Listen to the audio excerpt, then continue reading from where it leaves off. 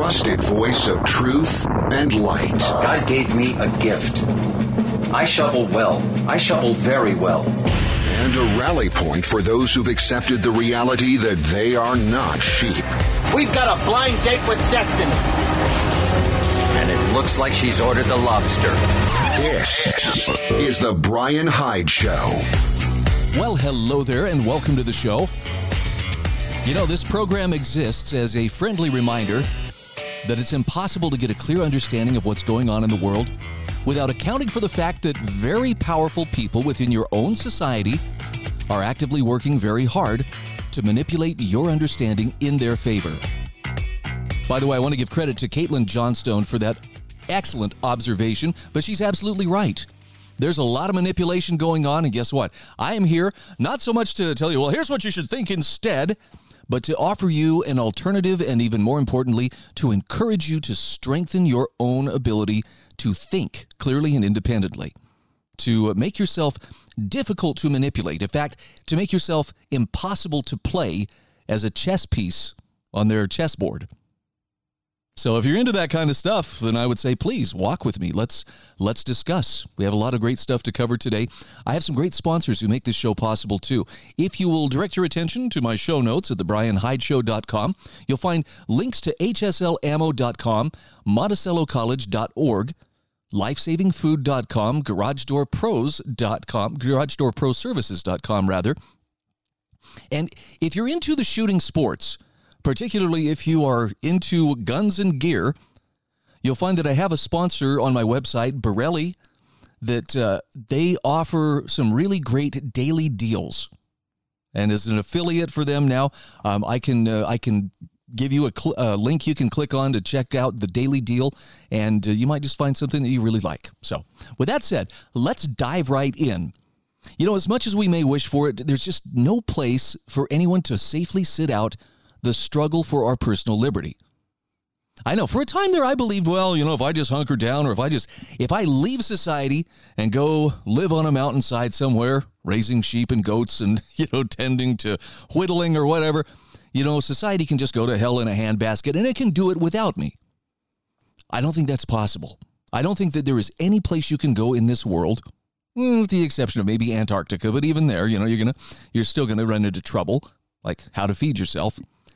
There's nowhere to hide from the battle that is going on around us. And the battle, if I could sum it up in one question, is, will man be free? Okay, it's a question that still hangs very much in the balance. And I don't know if you've ever thought about what hill will I be standing bravely on and, you know, bravely fighting for my freedom. I've definitely thought about that. I know a lot of people who have thought about that.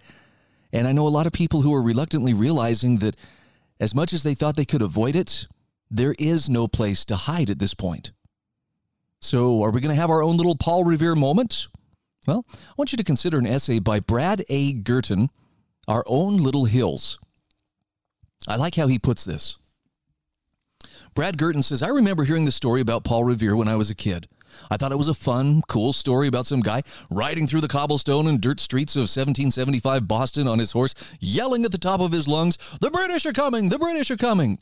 However, that story seemed ancient to me from a long time ago that I could only barely comprehend. Now, he says, don't get me wrong. I understood it was part of America's history and a significant moment in the beginning of our revolution, but he says the importance of that moment and what transpired afterward didn't fully hit home. Only after experiencing life as an adult, going through trials and tribulations, winning and losing, only then was I able to grasp the pure panic that Paul Revere must have felt as he sped through the town, and the sheer terror those men must have felt as they grabbed their boots and reached for their guns. It's nothing short of awe-inspiring when one understands the bravery of those men and women to face the moment to fight for what they believed in. Now, he says, as my interest in history grew as a young adult, I soon learned that everything I heard about as a kid about Paul Revere's famous ride wasn't totally accurate. First of all, Paul Revere wasn't alone. It's believed he was initially joined by two other riders, William Dawes and Samuel Prescott, spreading the word on that April evening in 1775. Secondly, he and his companions were most definitely not screaming out loud that the British are coming.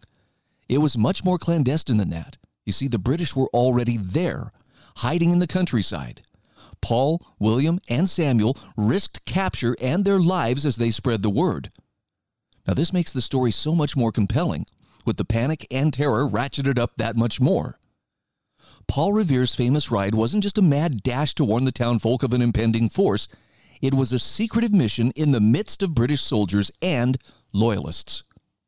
Thanks to the protected life of leisure most Americans enjoy today, it seems unfathomable now that the fight for independence was fought in the very farms, fields, streets, yards, alleyways, and hills surrounding the colonials' homes. It's said that about 20,000, or at least 20,000 colonists were killed during the Revolutionary War. How many families destroyed? How many homes torched, crops burned, personal effects taken? The questions are endless, as was the devastation and despair. The ultimate price that so many men and women paid with their own blood, sweat, and tears in the belief that there was something better to form a more perfect union, a union that they themselves would never experience. How does one even begin to repay that favor? He says, I once naively believed that the fight for freedom our patriots provided for us, the American dream, was over. That we won our independence and now will always be protected from tyranny and oppression thanks to our Constitution, and that we'll always have the freedoms most people around the world can only dream of thanks to the Bill of Rights. But he says, I was so naive. As I became more and more interested in American politics and in turn political history, the more I became acutely aware that the fight for our freedoms is never over. It may be on the back burner for a while, simmering quietly, but it never goes away. Eventually, that pot on the back burner boils over if you're not paying enough attention to it. Looking at the current American political landscape today is startling, to say the least. Now, he says, I wasn't alive during the McCarthy years or the 1950s, nor did I personally witness Socialist President FDR, who didn't hide his affection for Italian fascist dictator Mussolini in office either. But he says, I'd be willing to bet that what we're seeing from the current administration running this country is far scarier and more threatening to freedom-loving American citizens today than whatever we've seen in the past. He says, we're now a country controlled by elite, power-hungry oligarchs who are no more interested in free elections than they are in providing the American dream of life, liberty, and the pursuit of happiness. They have infiltrated all facets of society: law, including judges and prosecutors, education, business, military, medicine, banking, entertainment, media, and government. Instead of debate, today's left resorts to shame, smears, and censorship. And as time goes by, they keep upping the ante, which in turn further erodes our individual rights. Now, this summer, Donald Trump, a former president, had his home raided by armed FBI agents. It was asked afterward that if a former U.S. president could have his home raided, how long will it be until this administration unleashes them, meaning the FBI, onto the American public? Well, now we know the answer. Recently, a father of 7 also had his home raided by armed FBI agents and was subsequently arrested. And what was his crime? Did he murder somebody? Did he fire or bomb a building, a church, or a police station or government building? No. Did he desecrate government property? No, nothing even remotely close. He simply shoved away a raving lunatic who was screaming at and harassing his child, a reaction most fathers would perform in the same situation. Now, please explain to me how that warrants an armed raid by FBI agents. Is this really where we are as a country? It's hard to fathom. And unfortunately, his only crime was that he wasn't in lockstep with the state's mandated narrative. Think about that for a minute. This man's home was raided as the result of a thought crime.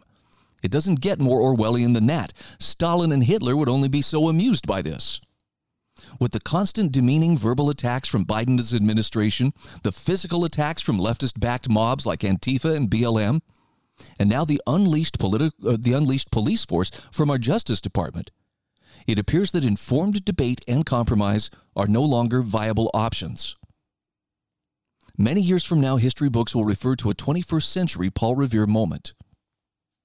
If necessary, against a hostile government targeting its citizenry, will we have that same bravery to protect our own little hills, to preserve the very freedom so many men and women fought for? Brad Gurton says, I hope so. And I don't know if he is unaware of or maybe just doesn't know some of the details, but we had a Paul Revere moment a little over 8 years ago in Bunkerville, Nevada. And look, I'm not suggesting that, we ought to start writing the history books right now about how important that was. But I know that when I was there, and I was there there was 2 days that I went down, the Thursday before and then the actual Saturday of the standoff there in Bunkerville. You could feel in the air this incredible sense of anticipation. Something extremely important was about to happen. And of course, the kicker is, would it be good? Would it be something good, or would it be something bad? It seemed bad at the time, or at least the potential for, bloodshed was very, very real. But in the end, it turned out to be something remarkable, and possibly the single most important act of armed rebellion and defense of the citizenry against an out-of-control government since the Civil War. Just a little something to think about. This is the Brian Hyde Show.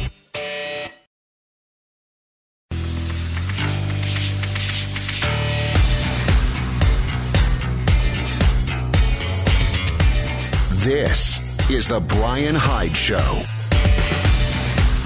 Hey, welcome back to the show, and thank you so much for choosing to take a listen. I know there are millions of voices out there offering thoughts and, observations on the passing scene. I don't know that I'm offering anything special, but I am doing my very best to find truth and light that will help you better understand the situation we are in, as well as point you towards thinking as clearly and independently about our situation as possible. And that's not always easy. And that, by the way, that means if you want to disagree with me, that's totally okay. I present this information with no suggestion that you have to believe this or you're some big dummy. Nope. It's there for you to do with as you see fit. And if you say, no, I don't believe a word of it, that's okay. See, my worldview does not depend on you agreeing with me. I know, shocking, right? But that's how it is. All I ask is if you do find something of value, maybe tell a friend, maybe, share a link and let them check this out for themselves. The show comes in podcast form. It's easy enough to find.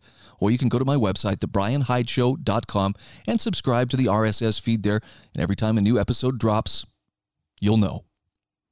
So, like it or not, our entire society has been enrolled in a sort of sensitivity training.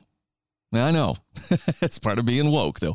Margaret Brownlee spells out who it was who signed us up, why they're doing it, and she says to our self-appointed facilitators, please don't ask my pronoun.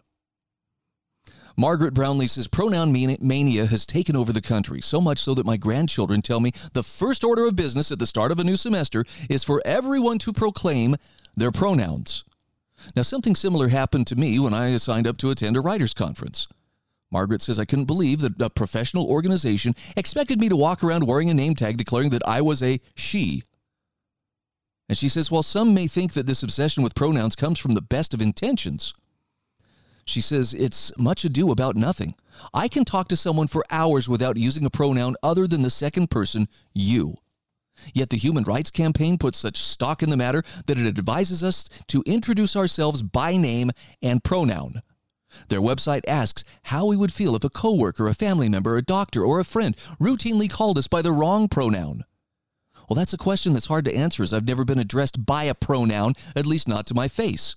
People refer to me by name, and I'm willing to bet that's how it is for most of us. All this time and effort given to pronouns is supposedly for inclusion purposes, but Colin Wright, an evolutionary biologist, disagrees. In his article, when asked, what are your pronouns, don't answer, he wrote that pronouns serve as an implicit endorsement of gender ideology. Now, what that means is that those of us who believe that gender is fixed at birth and that there are only two are being forced to accept and endorse something we do not believe in. It seems the more we accept this craziness, the more craziness we release. A family member has a Therian coworker who wants to be greeted each morning with meow. There are at least 14 otherkins, which include people who identify as animals, machines, and elves. How much longer before we will be required to introduce ourselves not only by pronouns, but also by species? And when does this obsession with pronouns become intrusive? Why aren't the people pushing this agenda worried about the person who's not ready to come out? Or the young student who's going through feelings of identity uncertainty? Would sharing preferred pronouns make him or her feel more included or only add to the stress? People shouldn't be forced to reveal things about themselves that they're not ready to share. just as none of us should be forced or bullied into accepting that which we don't believe. Pretty good stuff, huh? Margaret Brownlee says, pronouns aren't the only words under attack. Some professionals have been told in the name of inclusion to stop addressing customers or clients with sir or ma'am. Heaven help us if we should slip and say ladies and gentlemen. Why do we have to throw common courtesy out the window just to please a few? That's the least of it. Even the words mother and father are now under attack. The Biden administration replaced the word mother for birthing parent in the fiscal year budget, and the National Education Association, or NEA, considered a similar resolution. Now, fortunately, the proposal went nowhere, but the very fact that an organization that represents nearly 3 million teachers contemplated such a thing is worrisome. To refer to mothers by their reproductive capacity is to dehumanize them, and the worst possible insult to any woman who has devoted her life to loving and nurturing a child. The word mommy or the like is the first word out of just about every human mouth which speaks to the strong emotional bond between mother and child. Margaret Brownlee says women have had to fight long and hard to gain certain rights. Now it looks like we're going to have to fight for the basic right to be called mother. And mothers aren't the only ones under attack. The House of Representatives has done away with any language that does not honor and include all gender identities. So to that end, they banned words like father, sister, brother, and daughter. Well, why not go a step further and erase such non-inclusive words as lesbian or trans? And how is the phrase LGBTQ inclusive? I'm sure the NEA and our politicians could come up with something as insulting to our pride friends as birthing persons is to mother. In the so-called pursuit of inclusion, workers and students across the country are required to attend sensitivity training. Now, we're told this is geared to building a culture of dignity, respect, and tolerance. It sounds great, but apparently sensitivity works only one way. Certainly, the participants in a recent Pride parade weren't thinking of sensitivity or respect when they romped naked and made sexual gestures in front of small children. Margaret Brownlee says, personally, I take offense when asked my pronoun. I don't identify as a woman. She says, I am a woman, just as I'm a wife and mother. That's the reality of it. To ask my pronoun, she says, is to suggest otherwise. And just because a man identifies as a woman or vice versa doesn't make it so, and gender fraud is a real problem. Male prisoners in some states have only to declare themselves women to be housed in female prisons. No gender reassignment surgery required. And it's no surprise this has resulted in female prisoners being raped or made pregnant. Here we have yet another misguided attempt to show the LGBTQ community sensitivity and respect. In return, women's lives are put in danger. So by all means, let's respect people regardless of identities, but not at the price of turning our streets into freak shows, our prisons into orgies, and our language into meaningless, in some cases, insulting words. Margaret Brownlee says, as for pronouns, if you feel the need to tell me yours and you're comfortable doing so, fine. I can respect your pronoun preferences even though we don't share ideologies. But she says, just don't insult me by asking mine. That strikes me as a very reasonable approach, by the way, to the way that she says that. You know, some people would say, well, if she takes offense, you choose to take offense. And yes, you can choose to take offense. But just like the person who does mask enforcement, I recently had to go to the emergency room a couple weeks ago. And, of course, there's the mask person here. Have a mask. There was a time where I would have said, I won't wear that stupid thing. I didn't wear that stupid thing, to be clear. But when they handed me the mask, I just said, thank you. And it went into my pocket. And I have it as a souvenir of the day I didn't wear a mask, when I was, in the hospital. Same thing. Took my daughter to go see the dentist the other day. And, masks required for you to enter this building. You walk in, first thing they do, well, here's a mask. All right, thank you. So what I'm saying is you can still stand for your rights without confronting people. Some people, it's just in their nature. Well, I'm going to tell them exactly why I'm doing what I'm doing so that they can understand. I mean, do what feels right to you. But I feel like I accomplish more by not getting confrontational with them and not turning it into a scene. I don't know if that makes sense. Maybe it will to some people, maybe not so much to others. I just calmly go about my business, and so far nobody, and I mean nobody, has given me a second glance or so much as suggested, sir, put on your, sir, what is it, if that's your pronoun, would you?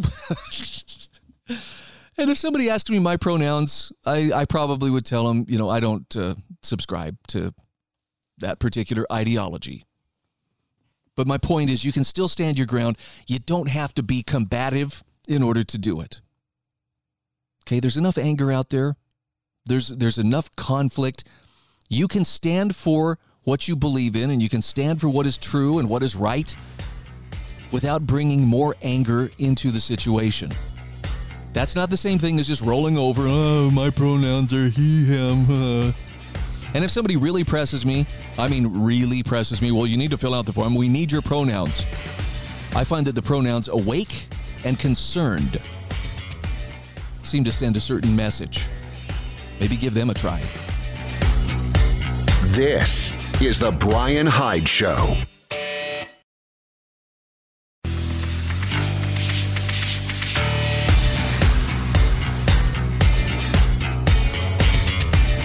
This is the Brian Hyde Show. Welcome back to the show. Thank you so much for being part of our growing audience of wrong thinkers. And a quick shout out here to GarageDoorProServices.com. This is a local company to southwestern Utah, serving St. George, Cedar City, also Mesquite, Nevada, Colorado City, Arizona, featuring garage doors made in America. And yes, they install, they service, and they repair garage doors with quick response and a much faster lead time than other companies can give you. By the way, this includes insulated garage doors. Kind of important, especially in those super warm climates like Mesquite, Nevada, like St. George, and so forth. By the way, they do commercial service as well as residential. Please check out their website, GarageDoorProServices.com. If you have need of what they are offering, please let them know that you checked them out because I introduced you to them. It helps that they know that their message is reaching your ears. So I'm going to take this in a little bit different direction, and I'm going to tell you right now, this might make some people feel a little bit uncomfortable, but it was such an interesting essay that I found that I wanted to share this with you, if nothing else, just as kind of a thought starter and something to contemplate. So it starts with a question. Is our world built on relationships that are spiritually defective?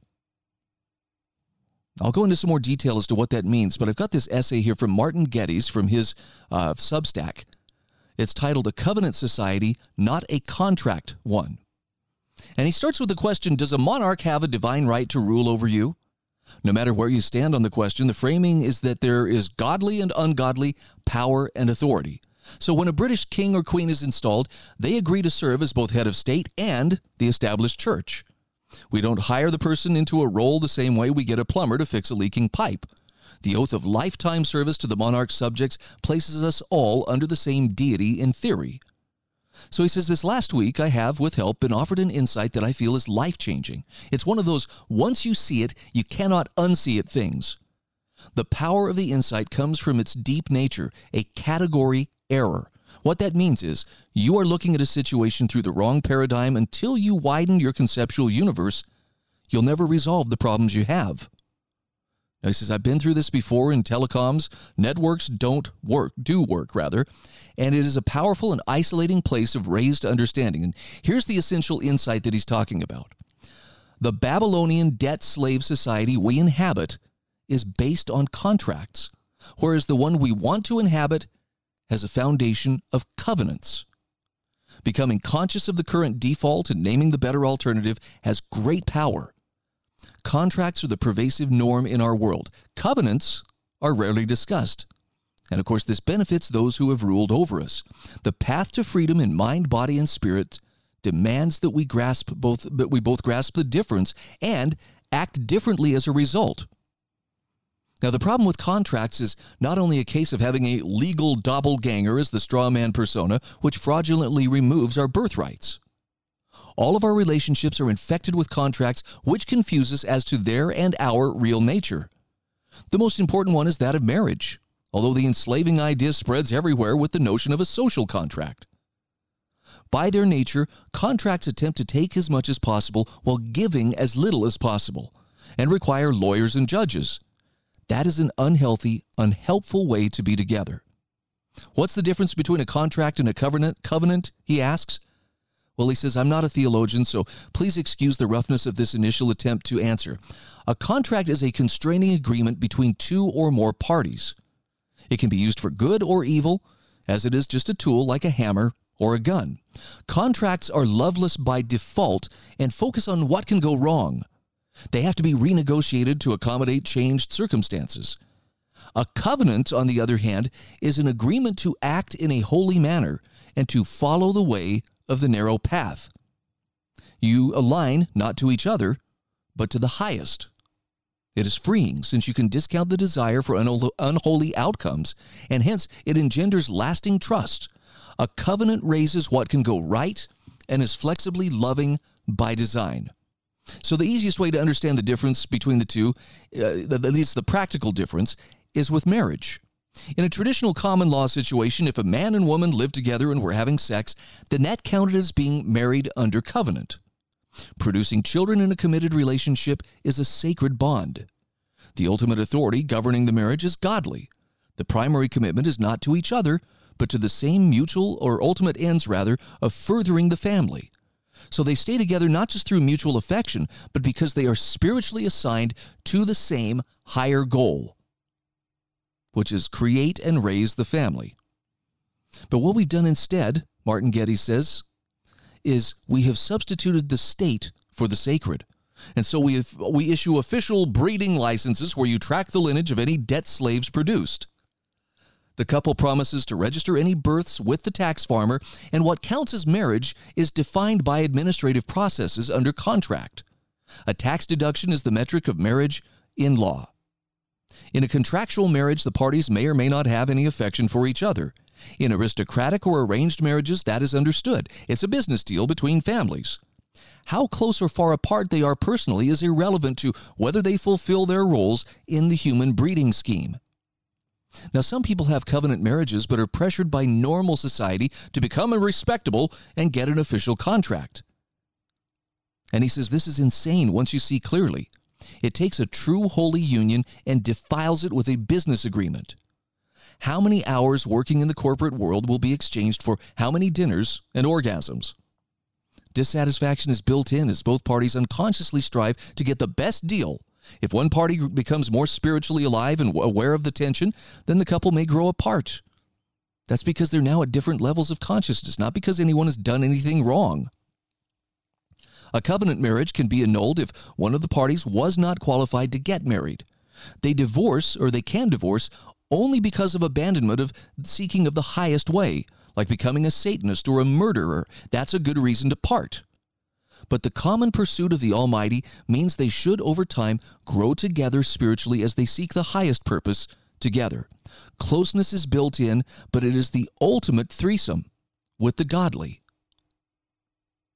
It is intrinsically generous. For instance, sex celebrates the common union with the highest purpose, so you should have as much as possible. It's not a grudging squish offered occasionally to keep the contract going with some reluctant laundry afterwards. The extent to which a contract and covenant can coexist is an interesting question. And Martin Getty says, I can think of people in my life who have a covenant relationship and no contract. Others who have a contract and definitely no covenant, as well as the confused who really don't understand the question and are struggling with the result. Or struggling as a result, rather. A population that's spiritually dead and a pair bonded into the mini-psychosis of a contract marriage is easily manipulated and shorn of its assets via mass psychosis. Elderly spinsters who live together should have inheritance rights, even if they cannot marry. They owe the state nothing when one dies. They can be in covenant without a contract endorsed by the state. Gay marriage is meaningless. You can contract anything you like anyway, and the covenant is likely irrelevant. The involvement of tax authorities in marriage is a nonsense if you believe the parties to be free and independent human beings. It only makes sense if we are enslaved and seen as chattel by the ruling class. So he says, I think you get the hint about our predicament. Once you see the category error, it puts into perspective a lot of the crashes and chaos in your own life as well as those around you. People everywhere have marriages where they're aligned in mind and body, but not in spirit. The dotted line to sign upon has displaced the divine, and the consequences are pervasive and problematic. In a contract marriage, the complaint is, I thought you loved me. Whereas in a covenant one, it is, I thought you loved the same God. Now, the difference seems minor, but it's everything. How can you divorce your deity if you are a person of faith? So we've collectively consented to have a three-way with the taxman, and that's gone very wrong. Now imagine the consequence of all our governments for the last 100 years being proven to be the result of election and voter fraud. Every piece of legislation on marriage is repealed, and the state authority of each licensed performer of vow ceremonies is revoked.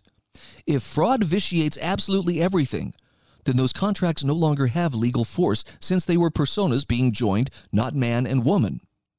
Would we regard the offspring of those unions to be bastards and unholy? Martin Getty says, I think not.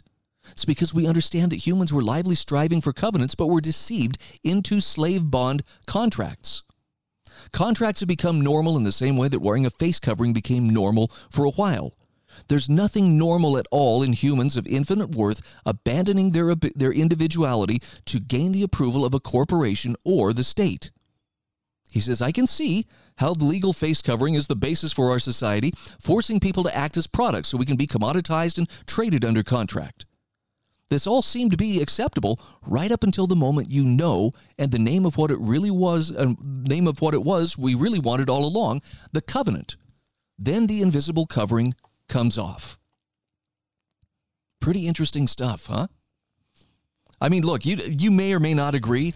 I just thought it was fascinating because, I don't know, I see a lot of truth in what he's saying. And I see a lot of people who have what they would count as a covenant marriage, who nonetheless look to the state or look to the legal contract aspects to decide whether or not to keep that relationship going. You ought to check out the essay. It's linked in my show notes at thebrianhydeshow.com.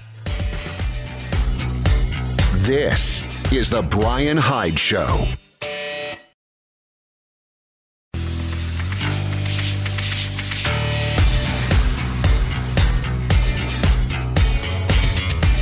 This is The Brian Hyde Show. Hey, welcome back to the show. And thanks once again for tuning in, for starters. And those who have subscribed, I appreciate you signing up for either my show notes or the new feature that I am offering called Hide in Plain Sight. Yes, it's a play on words. Yes, it's probably too clever by half, but the idea behind Hide in Plain Sight is there's a lot of common sense and sometimes just good distilled wisdom that's out there. It's right under our noses, but you just wouldn't notice it unless somebody pointed it out. Kind of like the Martin Getty's article I shared in the last segment about a covenant society rather than a contract society. Few of us ever think about the difference until it's pointed out to us, and then it's like, oh. Then you start to see it everywhere you go. So I would encourage you, if you want to check it out, go to my website, thebrianhydeshow.com. You'll find lots of resources for wrong thinkers, ways to sharpen your thinking skills to make you much more difficult to deceive or to manipulate. So just a couple quick things I want to touch on here briefly. One is, you remember how we were commanded to follow the science when it was being used to lock down our lives and our livelihoods? You remember that? I'm sure you do. Come on. Who can forget that we were told, in fact, Dr. Anthony Fauci, I am the science. He just needed the Judge Dredd outfit to really make that thing stick. But I found this article from Dr. Robert Malone, where now the United Nations is claiming to own the science. They've partnered with big tech platforms like Google. They're pouring vast quantities of money into globalist media outlets to ensure their version of the science is the one that we get to read. And this statement that he shares here is from a global communications representative from the UN, Melissa Fleming, who spoke on the World Economic Forum disinformation panel back on September 28th. A transcript of that clip reads, "We partnered with Google, for example. If you Google climate change at the top of your search, you'll see all kinds of UN resources. We started this partnership when we were shocked to see that when we Googled climate change, we were getting incredibly distorted information right at the top. We are becoming much more proactive. We own the science, and we think that the world should know it, and the platforms themselves also do. But again, it's a huge, huge challenge that I think all sectors of society need to be very active." Oh, my word. In fact, let me just play for you. This is just like a 42-second clip, so I want you to understand. I'm not making this up, but this is what she has to say. We partnered with Google, for example. If you Google climate change, you will, at the top of your search, you will get all kinds of UN resources. We started this partnership when we were shocked to see that when we Googled climate change, we were getting incredibly distorted information right at the top. So we're becoming much more proactive. We own the science, and we think that the world, should know it, and the platforms themselves also do. But again, it's a huge challenge that I think all sectors of society need to be very active in. We own the science. I know. The noive of that dame. Anyway, Dr. Malone says the thing is, when you listen to the full panel discussion, the UN speaker, Ms. Fleming, isn't just saying that the UN is censoring speech on climate change. She also suggests the UN with the World Economic Forum is censoring many scientific discussions, such as the topic of COVID-19. And the UN's in the process of setting up the tools to censor all misinformation that the UN deems unhelpful for what it calls a stable, peaceful, harmonious, and united world. Unreal. I hope you'll check out the article. There's a lot more to it, but holy smokes. That is hubris right there. We own the science. So apparently they own Dr. Fauci too. Now, here's another story that I think is worthy of some attention. You and I probably recognize at some level that growing your own garden has a lot of benefits. Boy, this year, my wife and I were given some space to garden at her parents' home, which is nearby. And it's a pretty good sized space. It's 50 by probably 30 feet. It's a big garden. And when we first started, I was like, man, I don't know. We had a freeze. We had a huge freak windstorm that killed off our tomatoes and pepper plants. And I was like, there's just, every strike against us seemed to happen. But then through the summer, I have watched as this garden has produced, and we have produced, and it continues to produce more food than we can accommodate. It's really remarkable. And I'm not just talking, it's more zucchinis than you've ever seen. There's that. But it's just amazing. And it gives you a sense of personal self-reliance, especially when you're able to can and preserve, the food that you're growing. So growing a garden has benefits. Self-reliance is a big one of them. Now I want you to ask yourself, why would the USDA be asking people to register their vegetable gardens for a national database? I picked this one up off Activist Post, and Matt Agarist is the one who wrote the article. But the USDA, U.S. Department of Agriculture, is now renewing its push for the People's Garden Initiative, which includes registering vegetable gardens nationwide. I'm trying not to read too much into it, but that just seems really unusual and maybe not such a great idea. I mean, on the one hand, the Secretary of Agriculture, Tom Vilsack, says, hey, we encourage existing gardens and new gardens, to join the system. But he says local gardens across the country share the USDA's goals of building more diversified and resilient local food systems, empowering communities to come together around expanding access to healthy food, addressing climate change, and advancing equity. Oh, is that what that's all about? But it's important that the USDA, that they do not involve themselves with keeping Americans healthy. And he gives some very solid examples in this article about what that means. So skepticism over a national garden database run by this organization, it's entirely warranted.